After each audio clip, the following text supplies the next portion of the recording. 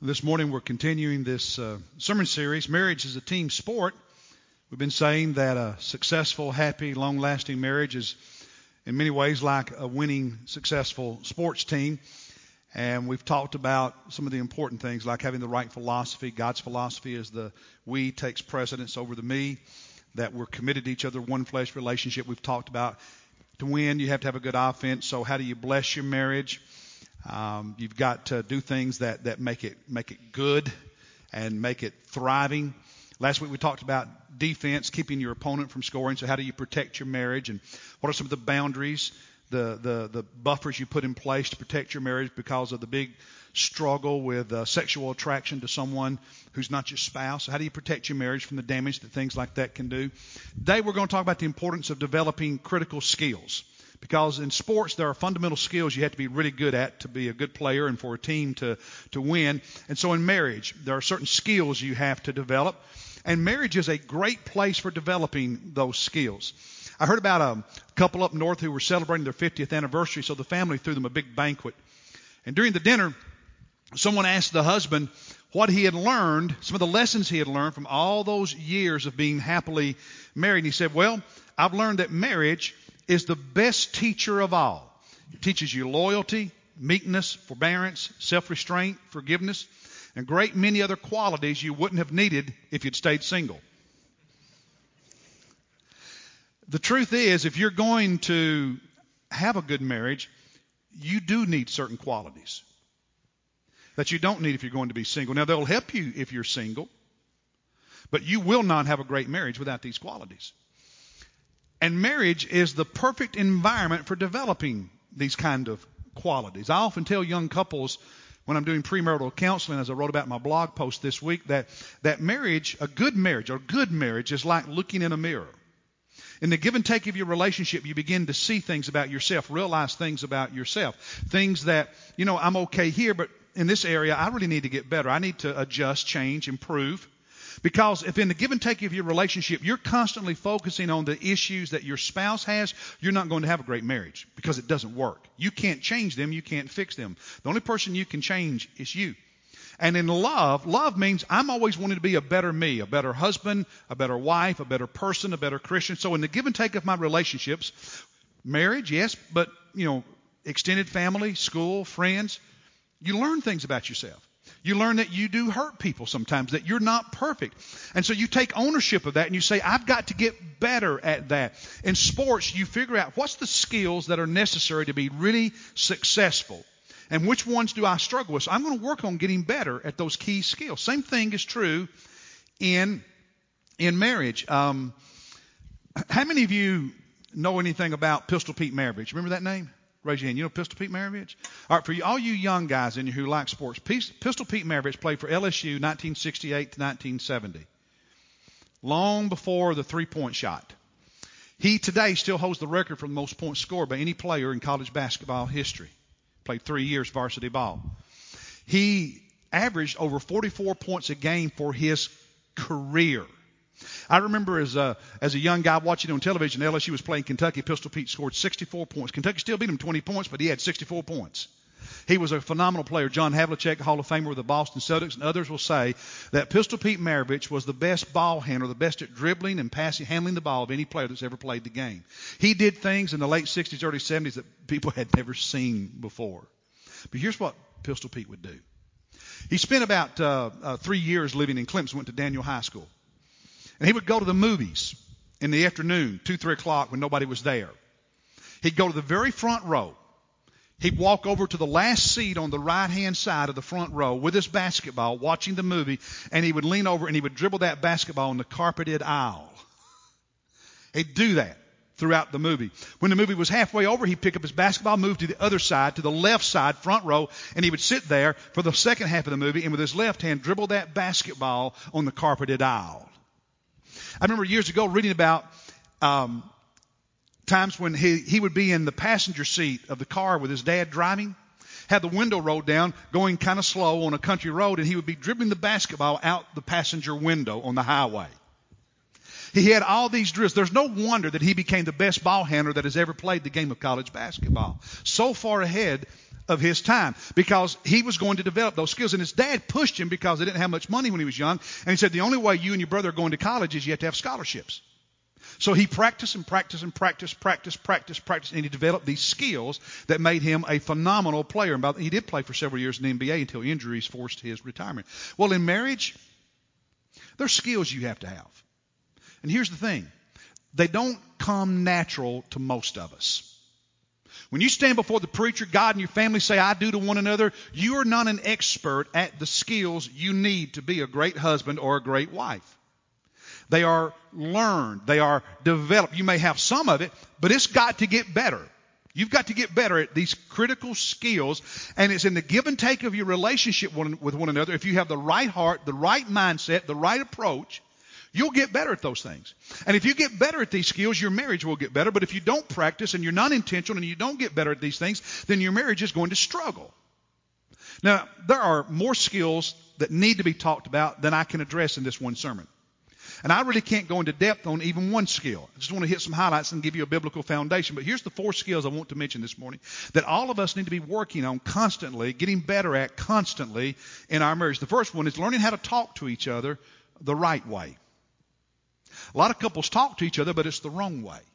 Talking to each other the right way. Number 2, learning how to listen to each other so that you actually hear what the other one is saying, what they mean. You understand. Number 3, the skill of dealing with conflict positively, effectively, dealing with it. And number 4, learning how to forgive one another. Because life happens and things happen, and all of us, I don't care who we are in our marriage, we're going to need those skills. I mean, life just happens, and I asked Monisa to share with me some stories about our marriage because, that I can share with you today because, everything comes to my mind, I've already told you many times, and you've heard them. So I asked her, and she called me earlier this morning after I got up to the church, and she said, "You remember that anniversary?" And I didn't. And it's a few years ago, it was our anniversary, and apparently, she says, there was some underlying tension. I remember one part of what happened that night, but I don't, your wife will always remember more than you do, guys. Just accept that. It's a reality, all right? And so we had this, there's a little bit of underlying tension, and so we're going out to eat on our anniversary, and, didn't have a reservation. One place we wanted to go to, didn't work out. Went to another place, nice restaurant, standing there, in the lobby waiting, and stood there like 5 minutes. Nobody ever came over and spoke to us. And so we were already kind of tense, and I was mad, so we just got mad and left. Ended up going through the drive-thru at McDonald's and went home. Great anniversary, okay? Anybody ever been in a situation, anything remotely like that? You ever have moments like that? Maybe you kind of, don't tell me I'm the only one. No, Yeah, come on. It happens. Life happens, right? I mean, it just does. And so learning how to handle it when it happens. How to talk through it, how to resolve it, how to forgive. Those skills are important to having a winning marriage. And I want to go one step further. I want you to understand that not only are these skills that marriage counselors and psychologists and so on will say you need, these are skills that God says, I expect you to develop as a Christian. These are skills that God says, I expect you to put into practice in your life, in your relationship with as a husband and wife, in your relationships at church, in your relationships at work. These are skills that I expect you to have as a follower of my Son, Jesus Christ. So not only are they important to your marriage, they're important to life. They're important as a disciple of Jesus Christ. And it's summarized in 1 Peter chapter 3. The words will be here on your screen. And then in a moment, if you want to open your Bible to Proverbs, we're going to, in systematic shotgun fashion, look at several verses in the book of Proverbs. But if you would, look at this passage up here in 1 Peter chapter 3, verse 7. Here's what God says about it. He says, husbands, in the same way, live with your wife in an understanding way. Get to know her. Gary Chapman, the 5 love languages. His needs, her personality type, what moves her, what's her dreams. Get to know her, understand her, get to know her as with someone weaker, since she is a woman, and show her honor as a fellow heir of the grace of life, so that your prayers will not be hindered. God says, if you don't do this the right way, it affects your spiritual life, your walk with Jesus Christ, your prayer life. And I don't have time to really dig into the details here, but the essence of this verse is saying you're to view your wife like someone, like a valuable treasure. And when it talks about being the weaker vessel, it's this idea of something that is of great worth to you, but is fragile. And many of us have things that we possess that are worth something to us, either financially or sentimentally. And you treasure them and you protect them because they could be broken, they could be destroyed. And that's how you're to view your spouse. That's how you're to view your marriage. This is a relationship that is of value, and it's a fragile relationship because you could break it if you're not careful. And don't do that. Instead, honor her. Now, he sums it up in verses 8 and 9. These are instructions to Christians in general and the church. But listen, if God expects us to behave a certain way at church, don't you think he also expects us to behave that way at home? All right, so look at what God expects for you to do when you're at church.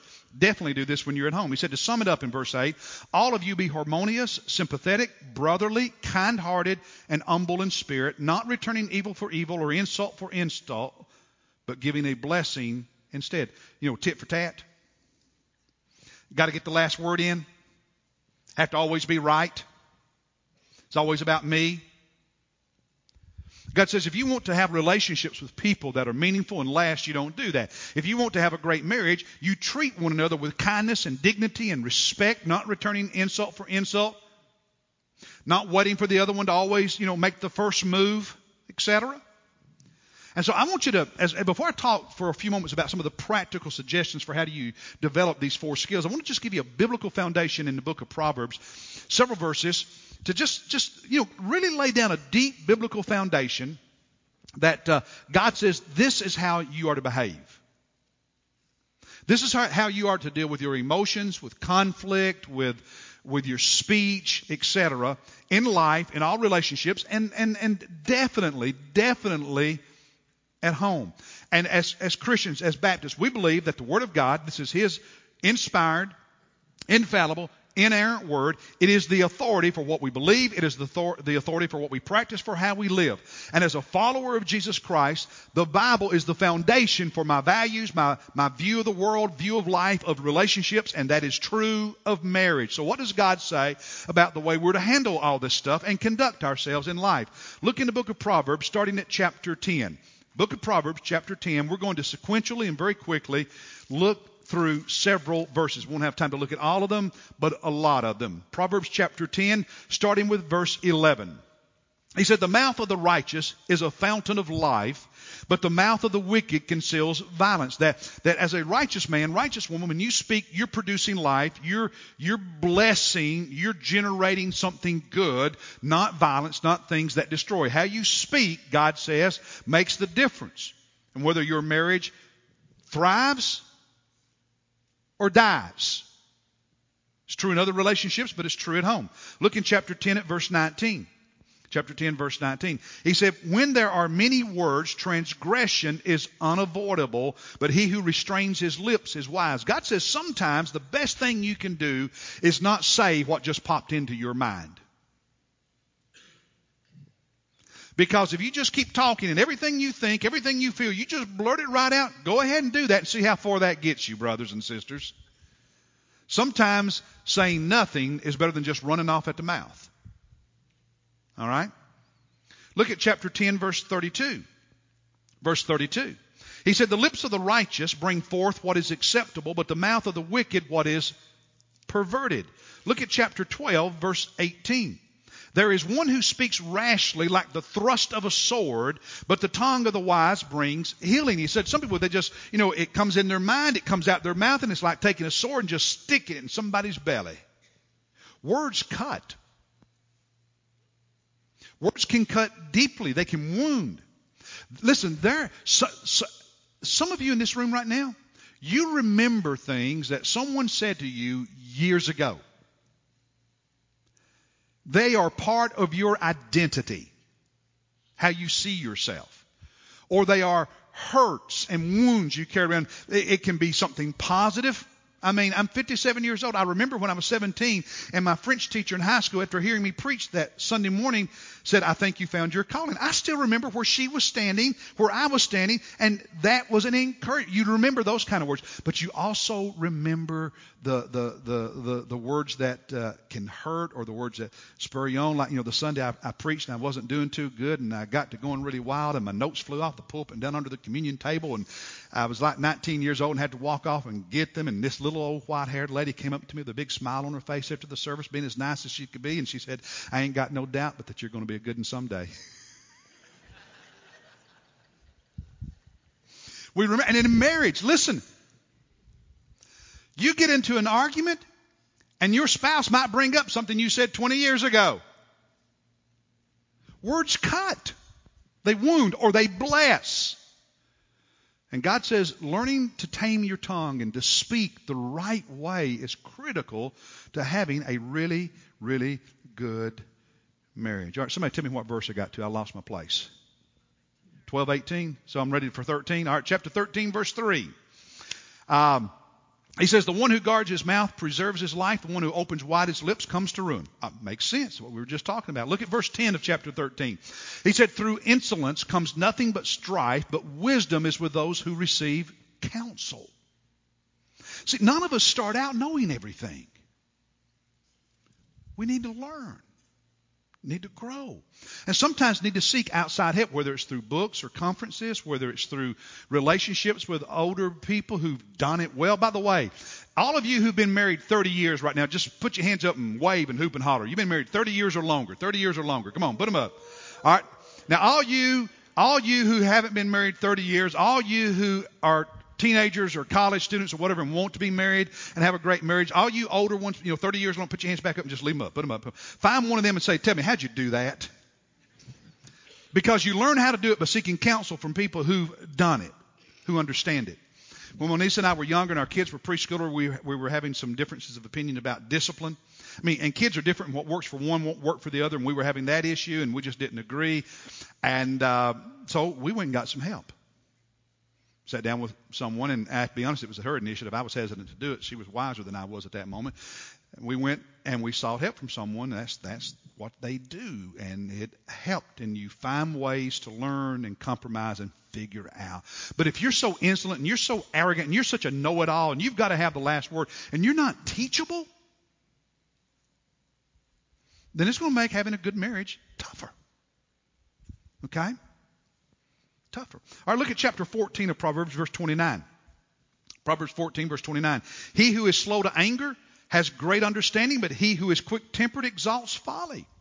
Now, do these verses have anything to do with the skills I've mentioned that we need if we're going to have a great marriage, like learning how to talk to each other the right way, how to really listen to each other, how to deal with conflict, do these verses connect to that any at all? See, I want you to understand that God says there are certain qualities I expect you as my disciple to have. And the added benefit is if you develop these qualities, you allow God to work in your life and grow these things, you'll have a better life. You'll have a better marriage. It just works. All right? Look at chapter 15, verse 1. He said, a gentle answer turns away wrath, but a harsh word stirs up wrath. So true. So true. Look at verse 4 of chapter 15. He said, a soothing tongue is a tree of life, but perversion in it crushes the spirit. Have you ever said something and you watched your children or your wife or your husband and all of a sudden their demeanor just kind of fell down? Because words can crush people. Chapter 15, look at verse 28. He said, the heart of the righteous ponders how to answer, but the mouth of the wicked pours out evil things. Think before you speak. Think before you speak. Chapter 16, verse 23. He said, the heart of the wise instructs his mouth and adds persuasiveness to his lips. Chapter 16, verse 24. He said, pleasant words are a honeycomb, sweet to the soul and healing to the bones, and that is so true. Before I lost weight, when I would go to different places to eat that had biscuits, to save money, by not getting dessert, I'd get biscuits, and then I'd ask the waitress to bring me some honey. And I had me a honey biscuit, and that was my dessert, and it wasn't any extra cost, and it made me fat. But it tasted good.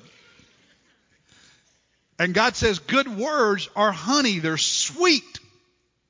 Learning how to talk sweetens the marriage. Talking the wrong way sours it.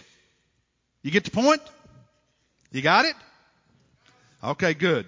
Look at chapter 17, verse 1. He said, better is a dry morsel and quietness with it than a house full of feasting with strife. Conflict is not fun. Verse 14, the beginning of strife is like letting out water. So abandon the quarrel before it breaks out. Like, you put a little hole in the dike, it just gets bigger and bigger and bigger because you need to learn how to resolve conflict. Learn how to deal with conflict. If you don't, the dam will break. The dam will break and you'll pay for it. Look at verse 27. He who restrains his words has knowledge, and he who has a cool spirit is a man of understanding. Now, I've got other verses. Those are just some. I'm going to give you a challenge. Take the month of May. Okay? Take the month of May. Read the book of Proverbs. And in your Bible, underline, highlight every verse that says anything about relationships, behavior, dealing with the things that impact relationships, and just allow God to speak to you, allow God to teach you, allow God to grow you. Will you commit to do that? Will you covenant to do that? Take the month of May, read the book of Proverbs, and note every verse that says anything about getting along with people, about relationships, handling your emotions, all of that stuff. I promise you it will benefit you. It will help you. Now, these 4 skills. You see the biblical foundation, why we need to do these things. God expects it, and it blesses marriage. Some practical things, just highlighting, because obviously not enough time to deal with them in any kind of depth. Learning how to talk to each other the right way. And these first 2 are going to build up to how do you deal with conflict. Talking to each other the right way. Avoid certain words, certain kinds of speech, because certain types of speech are like poison. You know, poison can make a person sick or kill someone. Poisonous words can make your marriage sick. Poisonous words can kill your marriage and lead it to divorce. What are some poisonous types of speech that make marriage sick? Sarcasm. Ooh. Some of us are gifted at it. We use it with humor, but here's the problem. Sarcasm is a dig. Sarcasm cuts, whether we intend to or not. Now, all of us are going to do that occasionally. I'm not saying that, never, ever. What I'm saying is, if your pattern of communication, and I know people, some of you know people, some of you are people, your pattern of communication is sarcasm because you just don't know how to talk without trying to be funny, and the only way you know to be funny is to be sarcastic. What you're doing without realizing it is you are cutting and hurting and wounding people more than you realize. We're all going to do that some, okay? I get that.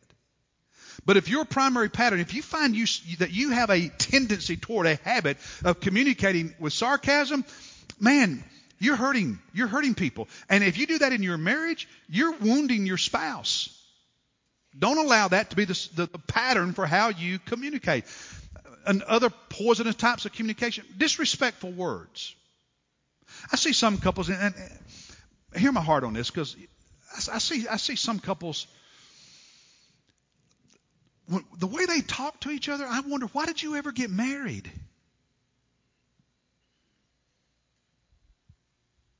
So, I understand at home we're ourselves, we're the guard comes down, I get that. But if you talk to your spouse disrespectfully, why are you doing that? That's the person you're supposed to honor. That's the person God gave you. That's the person you're supposed to be one flesh with, your soulmate, the love of your life. And you're going to talk to your spouse worse than you talk to people at work or at church? Come on, man. Come on. Doesn't work. Don't talk to each other. You should talk to your spouse with great respect.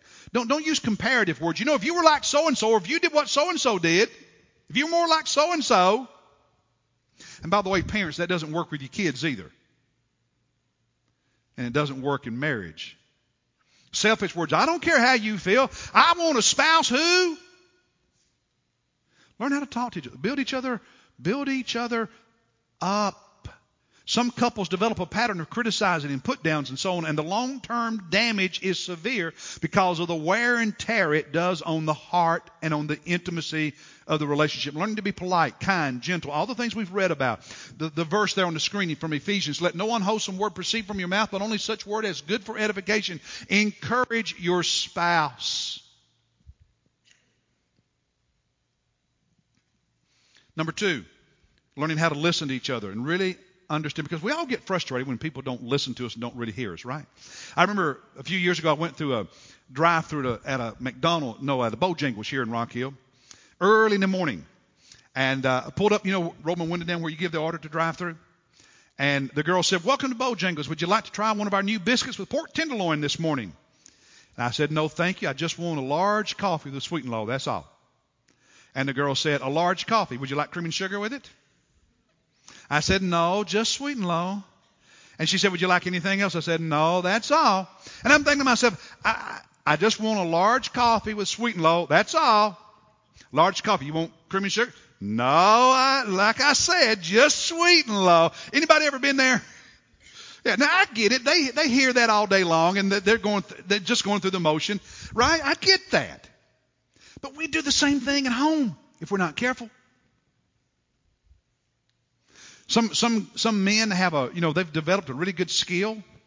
It's nodding, saying yes, and not hearing anything she's saying. Right? Pretending to listen. And some ladies struggle to focus on one issue. And so by the time the conversation's done, the guy's head is spinning, and he doesn't know what we're talking about because we talked about 15 different things that don't connect. But in her mind, they did connect. Listening is hard work. Guys, you got to look at her. You got to ask follow-up questions to get clarification. Now, here's what I'm hearing you say. Is that what you're saying? Get clarification. And ladies, narrow the scope of the conversation just a little bit. Okay? Okay? I mean, you all can do gymnastics in your mind that I still don't understand. So narrow it down for us, guys, okay? Focus on that one issue, because, we're not jumping interstates with you like as fast as you do, okay? So stay there. And guys, ask those, clarify, and don't be thinking about what you're going to say in response while the other one's still talking. When you're formulating your reply, you're not listening. You're not understanding. You're trying to win. You're trying to defend, deflect, all of that stuff. All right. I got to go on. Number 3, learning how to deal with conflict. Because all of us are going to have conflict in our marriage, right? And when it's not resolved, when it's not dealt with, and it stays there, it festers and it builds up and it hardens and makes things more complicated. The problem is, listen, most marriages are not done in because of one or two really big things. Now, some are, but most aren't. Most marriages are done in because of the buildup over years of little things that were never resolved and dealt with.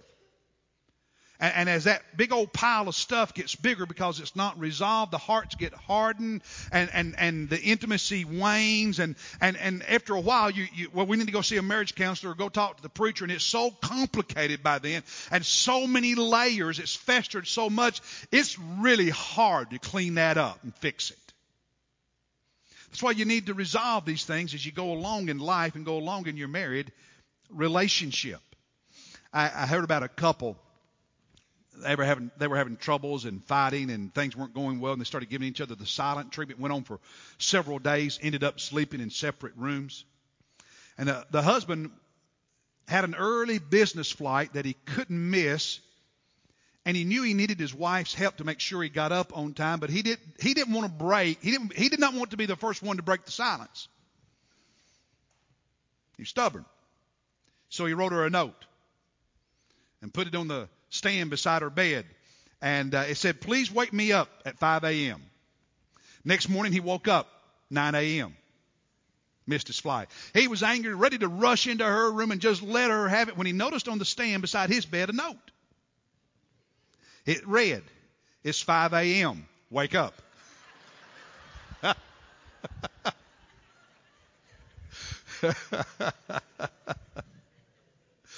Those times when you're laying in bed, you're looking at that wall and the other one's looking at that wall and you want to make up, but nobody's going to make the first turn. Stupid. But we've all been there, right? In dealing with conflict, don't use absolute language like always, you never. Because when you talk like that, when you deal with conflict like that, the other one immediately becomes defensive, because even though they sometimes do it, they don't always do it, because you've now hurled such a big attack. Man, they're going to fight back. It doesn't work to use absolute terms like that. And you're wrong, because it's not always or never. It might be a lot of times, but it's not always. So stop it. Doesn't work. No name calling, no threats, no hitting below the belt. Don't make assumptions. That's one of the biggies. Don't make assumptions. Don't assume you know why they did something. You can focus on the behavior or the speech, but when you start assuming their motivation, you're talking about stuff that you don't really know. It's guesswork. That's why you have to talk about why, what's really going on. Don't make assumptions and don't hurl accusations.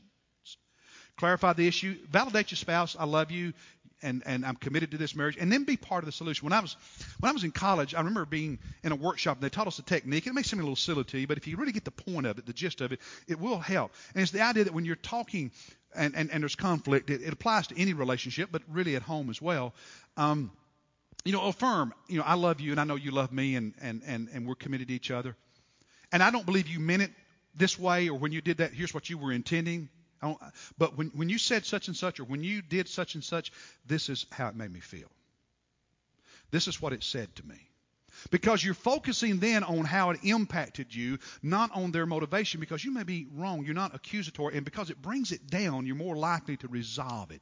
And that's a skill that some of you would be very wise to develop in your marriage. Just a word to the wise. Okay? All right, close this up. Learning how to forgive each other. Because holding on to hurts and wounds kills intimacy. Forgiveness is a choice. Forgiveness means you're not seeking revenge. And if you're the one who did the hurting, own it. You're right. I messed up. I was wrong. Don't always be defensive. Learn to be contrite and apologize. Like I said, most of the damage in marriage is caused by all those little things, not the big things, but those little things that pile up. And so learning to forgive and move beyond the little things as they're happening is critical. Otherwise, your marriage, you know what you end up saying? Here's the kind of things I hear. If you don't deal with the little things over the years, here's what we just drifted apart. We just gradually stopped loving each other. It's because you didn't do the little things along the way in terms of dealing with conflict and issues, or the little things along the way of offense, of blessing your marriage and protecting, the little things along the way of defense and protect, the little things along the way. Because if you don't do the little things, you'll say those things. I don't know what happened. We just drifted apart. It's not like it used to be. And it's usually the little things that got you to that breaking point that just piled up and piled up and piled up and piled up. Now listen, you will never regret learning how to listen to your spouse. You will regret if you spend years in a pattern of not listening, of ignoring, of deflecting. The day will come when you will regret that big time. And you'll want to fix it, but it may be too late. It's the little things along the way that matter. So, what's the skill? If you could name one skill that God is saying to you right now, I want you to develop this skill. I want you to work on this fundamental skill. What would it be? And if you're married, just through the interaction as husband and wife, you probably already have a pretty good idea what that one skill is, don't you? And it may be something I haven't even mentioned today. That's okay.